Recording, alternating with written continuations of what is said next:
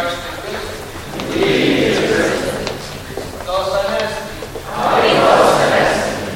Siete. Dos vostres. Good morning. And what happened to my humble?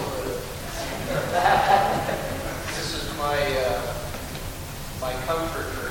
I can't give a homily without the help of St. Nikolai.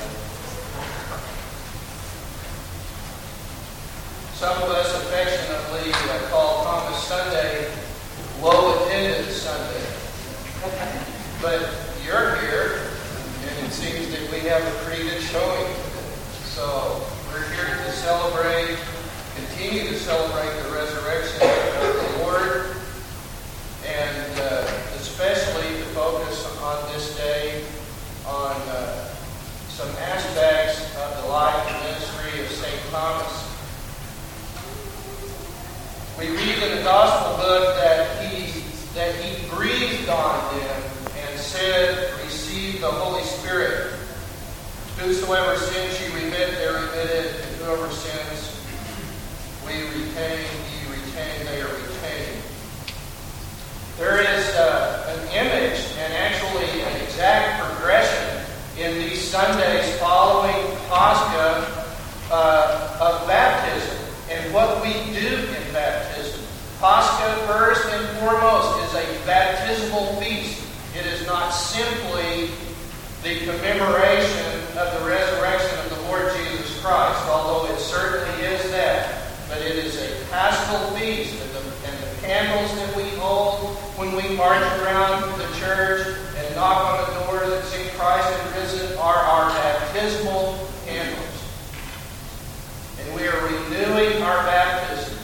And so through this 40-day season, we go through these aspects of baptism through these scriptural lessons. What's the first thing that happens to a baptismal candidate when they are about to enter the baptism? The priest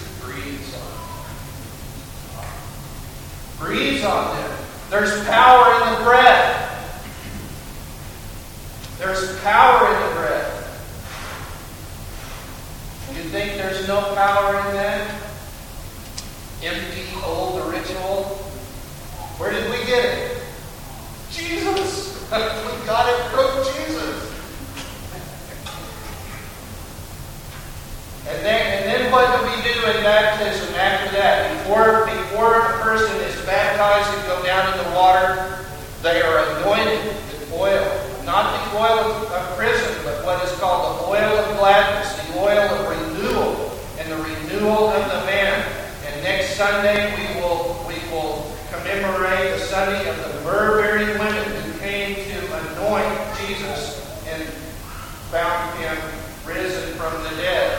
And then we go down into the water. And the next 3 Sundays teach us about the waters of baptism.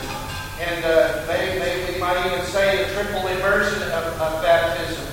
Although the triple immersion commemorates his 3 days burial and his resurrection of the dead. That is why we immerse 3 times, to commemorate the 3-day burial.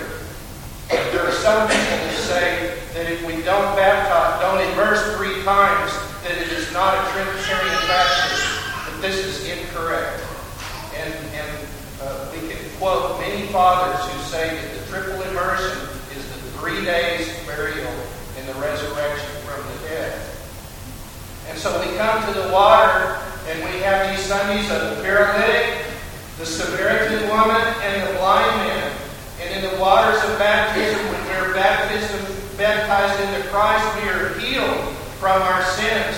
We receive the living water. We receive eternal life, and we receive illumination of our blindness. So healing, eternal life, illumination. These are the things that we receive in holy baptism.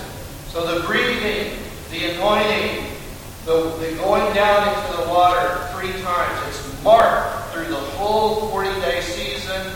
And I want to encourage each and every one of us to enter into the depth of what it means that we were baptized into Christ and raised to newness of life. So he breathed on them. Next, we see Thomas. You know, we think doubting Thomas, right? But there's also faithful Thomas. And we remember him not because of his doubt. We remember him because of his faith.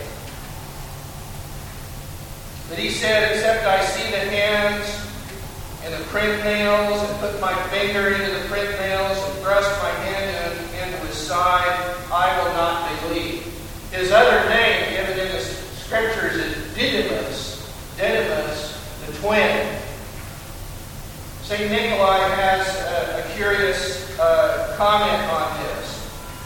He says the twin was not Thomas' nickname, but it was its Hebrew form. And it may be the name that was given to him by some mysterious and unfathomable providence to signify the two-sidedness of his soul, the facets of doubt and faith. And I think each and every one of us has a two-sidedness of our soul. But we struggle. We go back and forth between doubt and faith. And here's a saint. Here's a holy apostle who the Scriptures openly show us that this was his struggle in life. And yet he overcame his doubts, and he lived by faith and proclaimed his faith. There's one time, even before this, that he had shown his great faith when Jesus was going to Bethany and just about to go up to Jerusalem. And, Jesus had called upon them to go, and they knew it was dangerous for him to go to Jerusalem. They knew that he might get killed if he went to Jerusalem. And yet he said he was going up to Jerusalem. What was Thomas' response? Let us also go and die with him. He was ready to go and die. He was ready to go follow Jesus anywhere he would go. He was ready to follow him into death. And yet when he raised, I got to see it. I got to touch it. I've got to feel it. But then when he did, what did he say? What did he say? He bowed down. He bowed down and prostrated on the floor in front of a man and said, "My Lord and my God." This was his faith. This was his faith. So we proclaim the faith of St. Thomas. That we look at a man, Christ Jesus, and say, "My Lord and my God," the God-man. St. Nikolai also lists 5 reasons. It says that Jesus came 8 days later. And so he asked the question. He loves to ask the question and then answer it. So he asked the question, why did he wait 8 days? And then he gives 5 reasons. Why didn't he appear earlier? First, he appeared so that the circumstances would be precisely the same as he first appeared on the Sunday to the tent when Thomas wasn't there. And that it should be on a Sunday that it now appears again.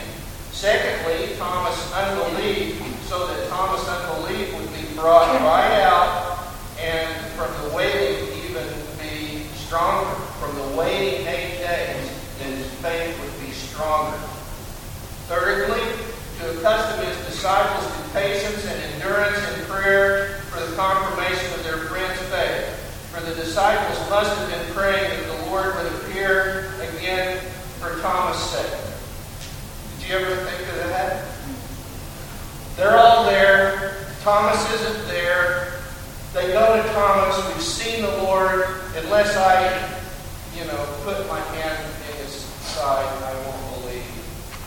And they started praying.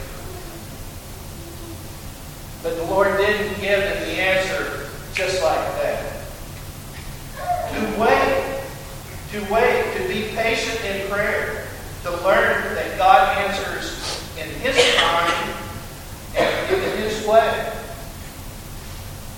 Fourth, so that the disciples would realize their helplessness and the impossibility of their revealing the risen Lord without His aid. And I want to come back to that in just a minute.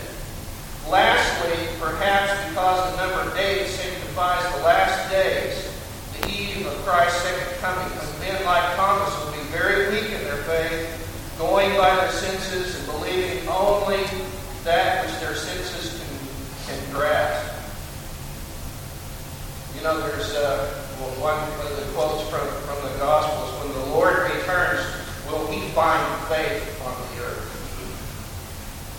And so, we believe that He will, but it may be weak faith. It may be weak faith. Because this is what we seem to be seeing and witnessing before our very eyes in this day, how faith has grown weak, and that men rely on empirical evidence for their beliefs and their practices. As a missionary priest, I often think that the revelation of the Lord to others is up to me. I'm the one who's going to reveal the truth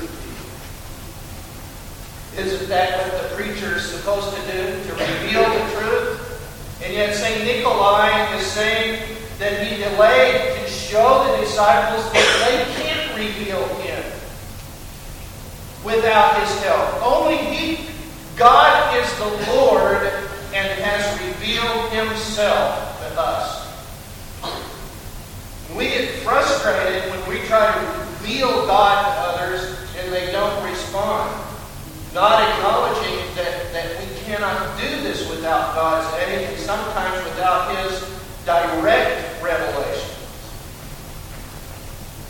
My favorite of the stories, well, my second favorite, of the stories of the resurrection, the Enoch Gospels, comes in the Gospel of Luke, where Luke and Cleopas are walking on the road to Emmaus, and Jesus comes up to them and doesn't recognize them, and then He says, what are you talking about, and why are you sad as you walk along the way?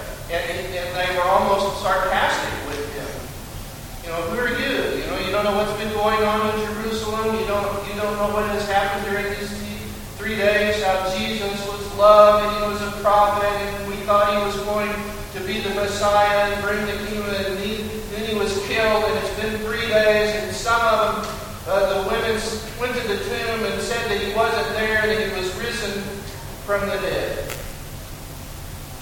And He looked at them and says, "Oh, foolish men and slow of heart to believe all that the prophets have spoken."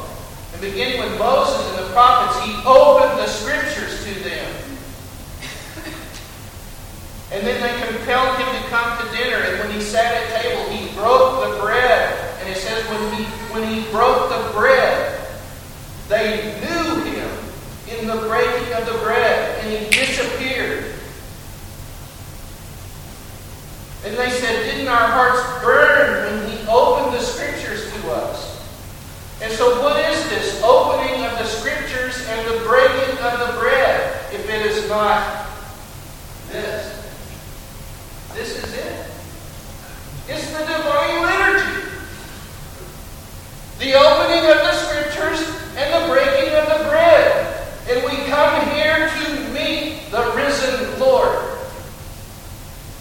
And God is the Lord and has revealed Himself to us. And this is what we will sing when the Eucharistic chalice is brought out to the faithful. And we receive the body and the blood of the Lord. And if I could just make one exhortation, and maybe I'm butting in where I shouldn't, and I'll get in trouble after I say this. The body and blood of the Lord is eternal life. It is the eternal life.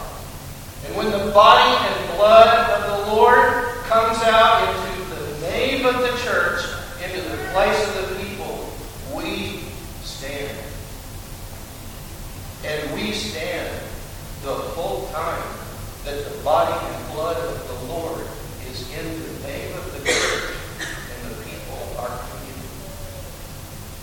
We have to be reminded occasionally how important, how precious is the body and the blood of the Lord. We're not just a neighbor, that's another thing. But if we are, we stand. We stand just like we stand for the gospel. And even more. Thomas, finally, he reached into the side of the Lord. The hymns say that the power and authority that was given the other apostles when he breathed on them was given to Thomas when he placed his hand in the side where the Spirit of Thomas died.